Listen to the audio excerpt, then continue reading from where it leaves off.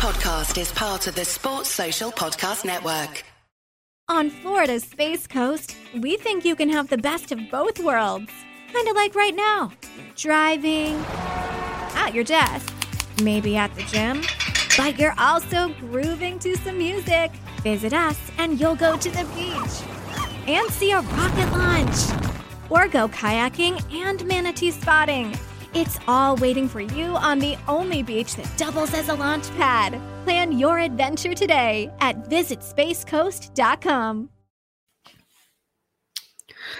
Hello, everyone, and welcome back to Cricket Unfiltered. I'm Menners. I'm joined by Paul Dennett. We're recording this live straight after the Sixers have knocked out the Adelaide Strikers. The Sixers march on to the final against the Scorchers in the Big Bash. Paul, what a match we have seen unfold.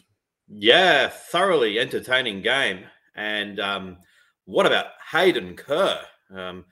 Promoted to opener and played a sublime innings that really, the fact that he's taken loads of wickets in this competition as well, it's an emergence of a potential future star.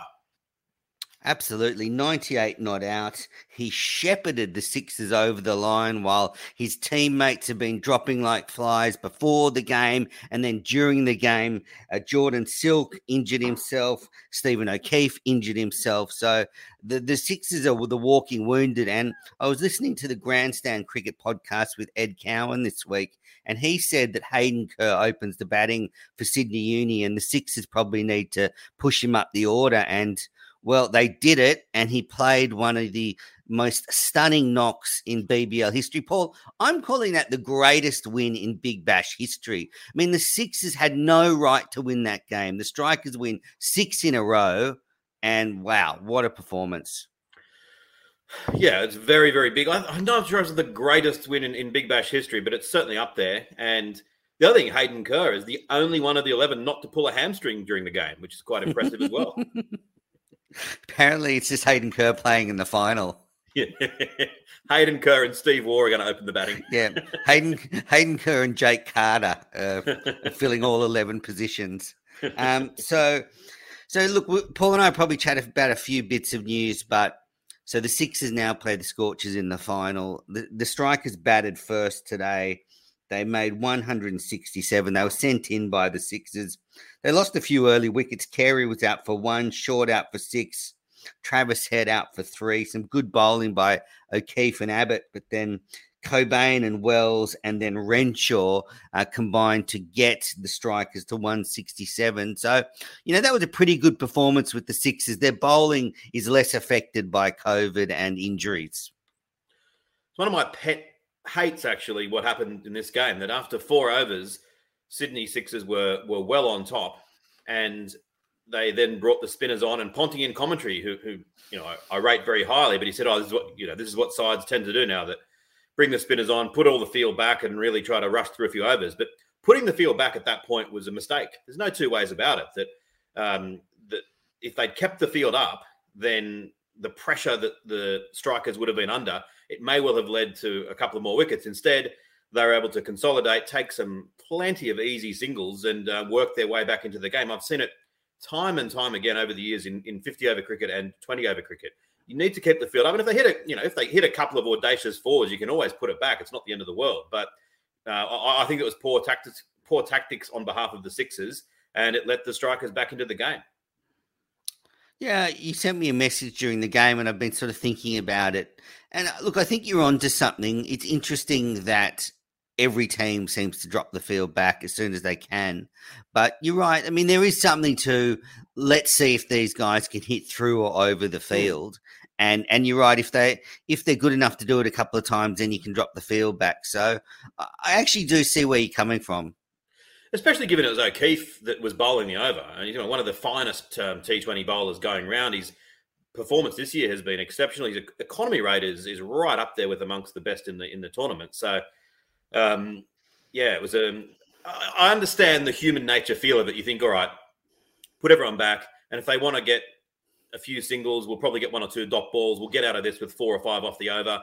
That's a win. And it normally is. But when you've got a side 3 for not very many, you're on the verge of blowing them out of the game. And so Enriquez, like almost every captain before him, didn't take that opportunity. But I bet you Ian Chappell would have, or Shane Warne, some of those more aggressive captains probably would have. So, yeah, it was a good bowling performances by the Sixers, but a good finish by the Strikers. And then chasing 168, I mean, Avendano opened the batting with Hayden Kerr. Jake Carter was at 3, Enriquez 4, Christian 5. None of them really did much until Sean Abbott came out to join Hayden Kerr, and then it became more than just a one-man show. Sean Abbott smashed 41 off 20. I mean, that was scintillating batting, and it's just what the team needed, not just for the run rate, but I felt Kerr, needed someone to just take the pressure off him from a few overs.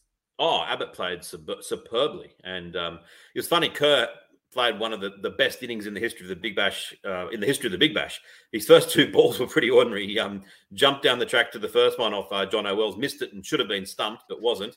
And then next ball got a leading edge that somehow kind of found its way to safety, and they got 2. So it was a pretty nervous start. But from then, he started to strike the ball with great authority. And you could tell in commentary how impressed Ricky Ponting was with the just the crispness of the way that he was striking the ball. It was just really enjoyable to watch. I know we normally do the questions at the end, but just because Mike Viney's put up one that makes sense at the moment. Paul, does the 4-over power play exacerbate the safety first bowling strategy? Well, I think it kind of does, because they've got the choice to actually put the fielders back. If it had been a 6-over power play, then they would have had to keep the fielders up in the circle in those 2. And so it's also noteworthy that when they eventually did have to bring the field in later on in the innings, that's when the next wicket fell. That they kind of that's what often happens when the surge occurs, that sides do sort of squeeze. And an aside that I've said this before, I'm happy with the surge now. I've kind of got used to it, but I wish they'd go back to the full 6-over power play and a surge and give us 8 overs of power play. I think that'd be more entertaining. Yeah, agree. We'd see higher totals, that's for sure. And people love runs. Yeah, I forgot about that Carey missed chance actually off the first ball of the innings. Hayden Kerr missing that ball off Wells.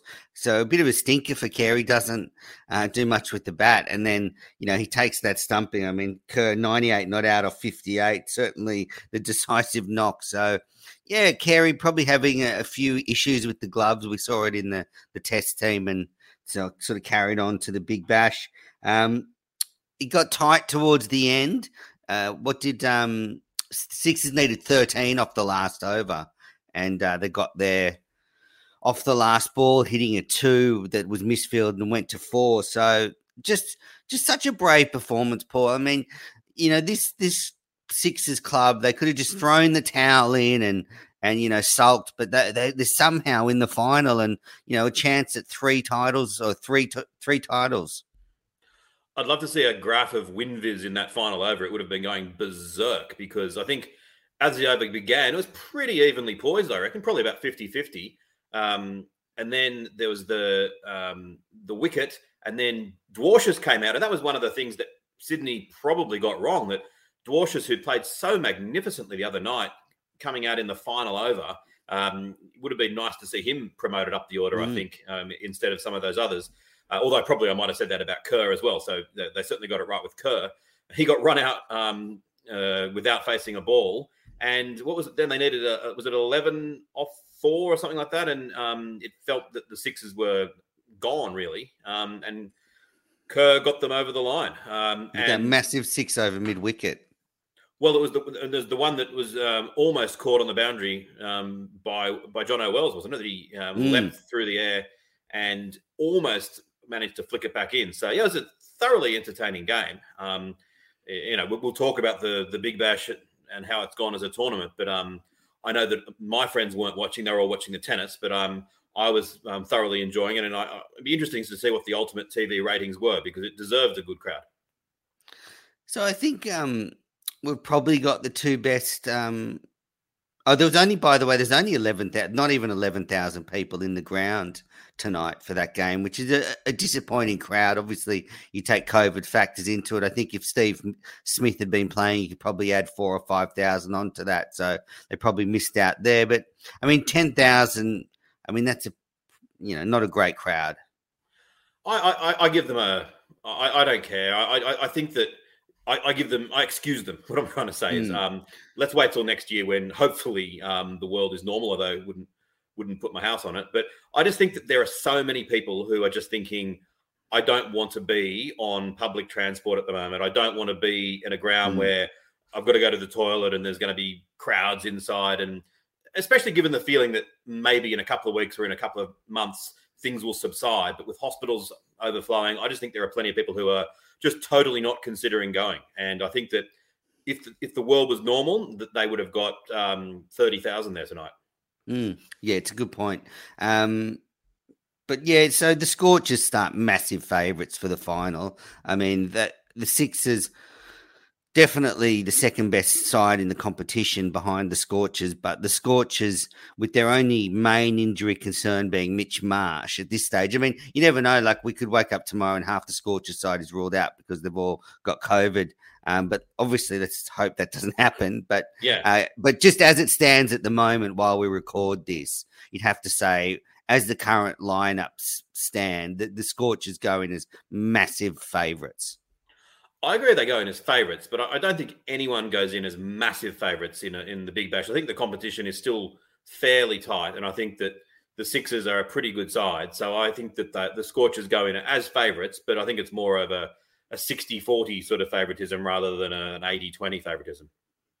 Yeah, it's just, of the 11 players that played in the last game against the Sixers for the Scorchers. So of the Scorchers 11, 9 of them are international players with international experience. So you've got, Inglis, Patterson, Mitch Marsh, Munro, Turner, Agar, Richardson, Ty, Berendorf, the 9 players going against the Sixers, which essentially might be, 6 or 7 players that are, making the transition from grade cricket now into the big time. So, you're right.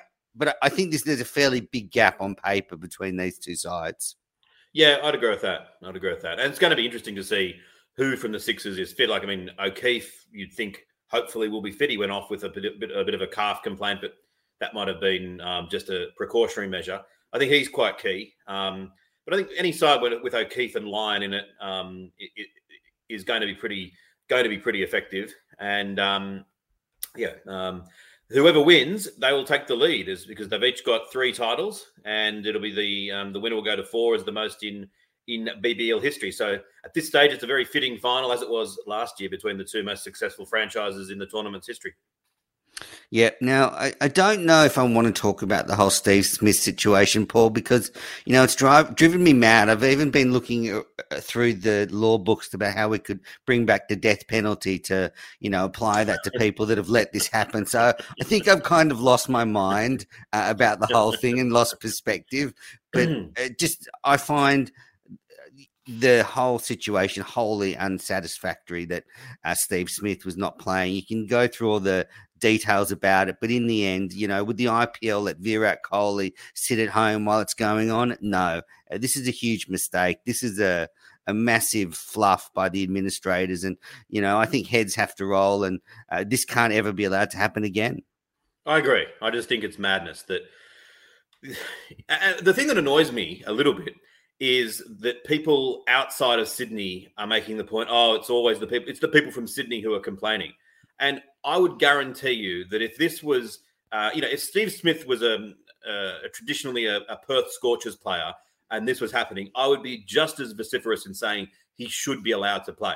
I like the Sydney Sixers to win, but it doesn't bother me that much either way. What I like far more is for the Big Bash to succeed. I want it to be a really successful tournament, as it was 4 or 5 years ago, and as I think it will be again, to bring in new fans, to be a wonderful adjunct to the summer. And to have Steve Smith available and not playing, regardless of which team he's playing for, is massively disappointing. And I understand the laws and all those sorts of things, but I think that when you pull back and look at it from the big picture, as you said, it wouldn't happen in the IPL. It shouldn't have happened here. They should have just said, we're not going to send it to the 5 other states to make decisions. We're going to just unilaterally say it's in the best interest of the Big Bash that he plays. Away you go. Yeah.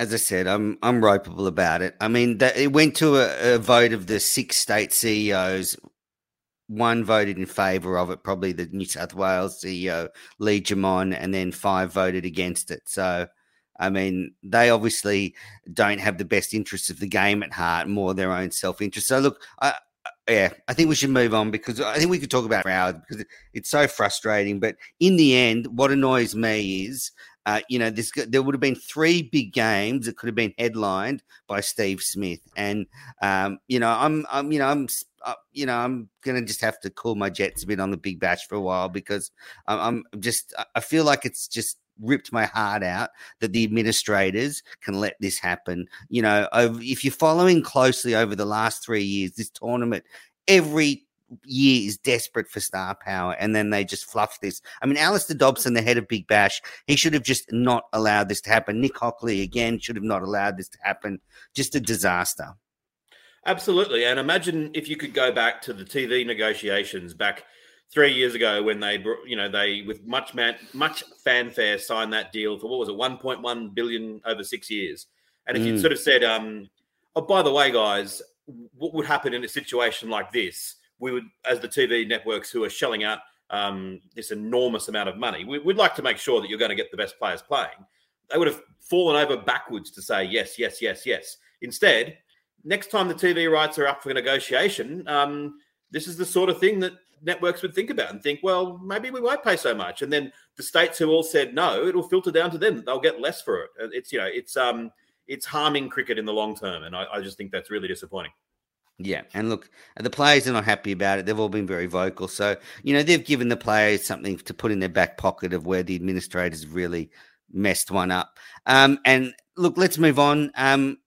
Is there anything you want to add to the Big Bash? I wouldn't mind quickly touching on the Australian squad that was announced for the Sri Lankan T20 series. No, we'll happily going on to that. What did you think about the fact that Mitch Marsh is being rested? Is that a little bit strange? So I think the reasoning is Mitch Marsh and David Warner are just being given some time off ahead of the Pakistan tour. So that's obviously a bubble fatigue issue. I'm surprised Mitch Marsh is a lock for the Pakistan tour, but I guess, he was part of the Ashes tour and he backed up Cameron Green. So, I mean, Aaron Finch has retained his spot as captain, surprisingly. All the usual faces are there. Travis Head comes in. Moses Enriquez comes in. Ben McDermott comes in after being named Big Bash player of the tournament. All the other players remain from the T20 World Cup. So no real surprises. Jai Richardson comes in. He wasn't part of the T20 World Cup squad. And actually, conversely, Jai Richardson's not going to Pakistan. He's taken himself out of the running. He and the selectors and the people that manage him said he's not going to Pakistan. He's going to stay here where they can manage him better. So, look, I think that's a good squad against Sri Lanka. Now, I did note you said... were you being sarcastic or just passive-aggressive when you mentioned that Aaron Finch has been retained and you added the word surprisingly? Well, I'm just, he's been carrying injuries throughout the Big Bash. He hasn't looked particularly fit or in form. And, I mean, I'm not surprised they picked him, but it's just, I'm just not sure how long it can go on for until he, shows some of the glimpses of the Aaron Finch we used to see a few years ago. I mean... I think you're being harsh. I think that he averaged, I'm looking at it now, he averaged 39 at a strike rate of 130 and was comfortably, not that you had to beat much, the Renegades' best scorer. He scored 386 runs. Their next highest was 231. Not too bad. It's pretty good. Yeah, I know. He just didn't look to me like it doesn't look to me like an international player anymore. Maybe I'm wrong. Well, I mean, on that basis, then, I don't know what the players around him have done, but you're basically saying none of them would look like international players. That seems just seems far too harsh to me. Anyway, but I mean, good to have Travis Head get a go again. Moses Enriquez. I can't imagine Sri Lanka causing us too many headaches at home. No, I don't think so. Although they did have some signs of that they were doing better than expected at the T20 World Cup. They went in there with very, very low expectations. I mean, they weren't even in the main group, but they showed a bit. So hopefully they can show a bit. But yeah, I mean, on Australian in Australian conditions, they're going to find it difficult. But yeah, you never know. You never know. Anyone from the Australian squad you're particularly keen to see do well? I'd like to see Aaron Finch do well. Same. I mean, I like the guy. I mean, I hope he comes out and scores 300s and I'm just trying to scampers between the wickets. He's quick between the wickets. Yeah, I mean, looking at the numbers here, he's got about the 12th or so highest average in the whole Big Bash. So you basically, I mean, Moses Henriquez averaged 39 with a strike rate of 134. Very, very similar numbers to him. Are you saying that that he doesn't look an international player? Well, I mean, I think probably Enriquez is. Yeah. I mean, no. On those figures, I still think Enriquez is an international player, and Finch, I think, is not the same as he was a few years ago. Yeah, I don't think he's quite as good as he was a few years ago, but I think that those figures aren't too bad. Anyway, so I think that at this stage he would need to have a shocking run of form to not be the captain in the World Cup. So I think he'll be the captain. I'd say we're stuck with him. No, I mean, he's a good leader, but I'm just not sure he's in our best 6 T20 players anymore. Batters. So I watched the movie documentary Shane last night, Paul. Yeah, I saw your tweets. So it was given a big screen debut. It's a documentary about Shane Warne, and now it's on Amazon Prime. And so it was about 90 minutes. And one thing that it brought back to me was the sheer joy of living through Warne's career. I mean, I was lucky enough to be at the SCG for his Test debut. He took his 300th wicket at the SCG. Just watching his career on television and up close was just a joy. And the documentary certainly brought that back. Yeah, I haven't seen it yet, and I could imagine how it would do that. And I think that what you're next going to say is something that I'm going to emphatically agree with, and that is that it needs to also have the tough questions asked. And I think that sometimes Warne he's surprisingly candid about quite a lot of things, and that then can possibly give the veneer of that it's all totally candid and everything's on the table. But there are certain topics that if you were going to be interviewing Shane Warne, that you'd be very nervous in raising. And for example, the situation surrounding his positive drugs test in the 2003 World Cup and the comments that were made, the judgments that were made around that, it would take a bold interviewer or a bold documentary maker to really raise them and ask the questions that are sort of uncomfortable. And I think he'd probably walk out. Yeah, so it was sort of, Warney was in on this. So, look, they had access to his ex-wife, his children, lots of, cricketers. Bizarrely, there was Ed Sheeran and Chris Martin talking about his career. I mean, I didn't know who Ed Sheeran was for the first time he came up. Who's this guy with orange hair talking about cricket? So it was bizarre. And they do sort of touch on a few of the issues, but it's very sanitized. I wouldn't say there's any real probing. So you're not going to it's certainly not a multi-dimensional look at his career. It's a very sort of shallow look at it. And a couple of things annoyed me. So they're talking about when Warne, was caught cheating on his ex-wife in 2005. And his daughter is, really emotional, crying, saying, what it was like to see her dad like that. And then they cut in something which clearly recorded about something else completely out of context of all the kids saying, oh, he was always there for us, which is nothing to do with that situation at all. So that kind of irked me because you could tell then, okay, what else are they sort of shuffling around? But I think if you just want to sort of relive bits of his career and not look too deeply, it's not too bad. So I gave it a 6.5 out of 10 because it was very enjoyable. But as I said, it's not multi-dimensional. And I don't mind it if that's all it purports to do. That sometimes if they just sort of said, look, here's the career of a player. It wasn't perfect, but we're basically going to just bring back the joy of that player's career. And we're not heavy hitting or anything else like that. That's fine. But if it's kind of marketing itself as like this is the no hold barred definitive, then they've got to go through the unpleasant stuff. Not so much about marital affairs. I couldn't care less about that. I'm talking more about the stuff that directly related to cricket. Mm. Yeah, and they get into the bookmaking stuff. So look, if viewers, listeners, Paul, go and watch it. I'd be interested in your feedback. One thing that I guess, I think some people, younger than us, maybe who didn't live through his career and just have seen the highlights and, hear him on the TV now and saying crazy things is, it should never be forgotten, A, how great he was on the field, and the fact that, when he used to come on to bowl, effectively, the nation used to stop. I mean, Warren bowling was an event, and you don't have that now. I mean, it was truly spectacular, and that should never be forgotten. I agree, and I also think that the level of supposed craziness that people ascribe to him now is vastly overdone. That I still think that 4 out of 5 topics he makes good sense, and he's a very good commentator. It's just that the 1 out of 5 that he kind of goes a bit left field. It's in a strange way, like his vendetta against Steve Waugh and John Buchanan and a few of these things like that. You just think you should just let those go, and you'd be far better for it. And occasionally when he goes a little bit silly, but on the whole, at his best, I think he's one of the best commentators. Mm.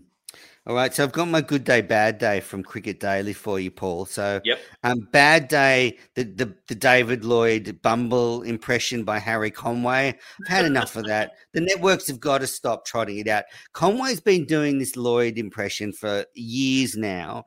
Conway needs to get some new material. So, Harry Conway, you need to get to the comedy writing room. You've been knocked out of the Big Bash now, so you got plenty of time. You need to find some new material because I can't hear that again. So that's my bad day. You're hearing it again for the nth time. The vast majority of people would have been hearing it for the first time. I would put it to you that your knowledge of Harry Conway is a bit more detailed than the average cricket fan. He's done it on this podcast. 2 years ago he did it. Well, yes. I mean, and this podcast listenership is vast, but there are presumably some people who haven't heard that podcast. Yeah, well, that's annoying. And good day. So moving on to women's cricket, Grace Harris, who has been included in the Australian Women's World Cup squad for the 50-over World Cup that's taking place in New Zealand next month. Grace Harris, who I just think brings a new dimension to the team because she's such a powerful, aggressive strike player. I think she molds really nicely with some of the more classical players in that top order. So, yeah, good day, Grace Harris. She's been on this podcast. She's an absolute corker of a person. So great to see her being rewarded for fine performances over a number of years. Good call. Now, I didn't realize we were still doing good day, bad day, because that might then entail me doing a stat of the day, but I don't have one. So I might let the start of the day... I'll let it go through to the keeper from now on. I just sort of had that. I just wanted to criticize the Bumble thing. So I thought, okay, I found something bad. I got to find something good. I told you, good day, bad day is only an excuse to do bad day. I get that. Yep. And I support that. Good. So the Women's Ashes continues. So if you're listening to this, probably the test is underway. Most people are listening on the podcast feed, but Australia leading the Women's Ashes series 4 points to 2. Only one T20 game getting a result. The big news there, Elise Perry not picked for the T20 side, which was quite a shock. Well, they sort of flagged it in the days leading up to it, and I think it's the right call. She'll obviously still figure in the longer forms of the game. But as far as the T20 side is, if I'm picking my best Australian 11 at the moment, she doesn't figure in it. And it will be interesting to see if this does cause a change in approach. And if she just says, okay, well, bugger you guys, you want me to be more aggressive, I'll do it. And it might actually, she might play all the better for it. Yeah, we hope so. She certainly struggled in the WBBL with the bat at times. So, yeah, look, the test match is probably underway, but love the test match. 4 points on offer in the test match. So one of the criticisms is that because 4 points are on offer, that most teams play for a draw because they don't want to, concede the 4 points. So maybe they need to look at tweaking that down the track. Well, yeah, and that, and also if history is to go by, I am very fearful that the Manuka Oval pitch will be not conducive to attractive cricket, that they seem to trot out flat, low pitches every time there's a women's test match. So if they can have a nice, bouncy, decent pitch, then it'll be a fantastic spectacle. If they don't, it'll be once again a real disappointment and a blow for women's test cricket. So, yeah, lots of great action to look forward to. The Big Bash final, the conclusion to the Women's Ashes. So this test match and then 3 ODIs. So a lot happening on that front. I guess the fact that the Western Australia are now keeping their border closed, there is some uncertainty about what's going to happen to the Australian domestic schedule, whether the Sheffield Shield will continue, whether WA will actually pull out of the tournament. So, yeah, I'll be interested just to see what happens over the next week or two around that. Yeah, I suppose they could just be travelling as they have done for the Big Bash, but there probably comes a time when you might just think, do you want to live homeless life for far too long? Yeah, exactly. All right, just before we go, some comments from the viewers. Jeremy Henderson, interesting to note that the final will be the Scorchers' 6th game at Docklands, but that the Sixers' only game there was their loss to the Scorchers last week. So certainly some advantage to the Scorchers, but that's sort of, I guess, effectively what home ground advantage is. Yeah, I'm sure they'd still rather Optus Stadium, but yeah, at least it's some sort of home advantage. SS98 put this question in 4 times. So, hey guys, will Ben McDermott get a buyer at the IPL auction? Can he play spin? Well, it's an interesting one. There is talk that batters like Ben McDermott aren't traditionally the overseas players that teams are looking for. There's a lot of talented batters sort of flying around in Indian cricket, but that the franchises look at, really quick bowlers, maybe spinners, the real big stars, but not often batters. But look, maybe they'll look to pick him up. I think he can play spin. I don't know if he'll be able to handle the big dance of the IPL, but maybe this series against Sri Lanka will give us an indication. I think that's the right answer. Yeah, that they'll be very eager to see what he does at the international level. I think that he's a chance of being picked up. I don't think he'd go for enormous money, but all you need is a bidding war, and anything can happen, I suppose. Yeah, and I guess it's just hard to judge. I think there'll be a big step up, say, from the quality of attacks he's been facing in this Big Bash to what he'd face in the IPL. I think there'd be like a huge sort of difference there. Yep. All righty, well, Ray, absolutely love the game. Can't wait to see the Aussies get picked in the IPL mega auction. Thanks, everybody, for watching and listening. Paul, anything before we go? No, really enjoyed tonight's game, and hopefully the final lives up to its billing as well. That's right. All right, everyone. Thanks for listening. Bye-bye. Bye. On Florida's Space Coast, we think you can have the best of both worlds. Kind of like right now. Driving, at your desk, maybe at the gym, but you're also grooving to some music. Visit us and you'll go to the beach and see a rocket launch. Or go kayaking and manatee spotting. It's all waiting for you on the only beach that doubles as a launch pad. Plan your adventure today at visitspacecoast.com.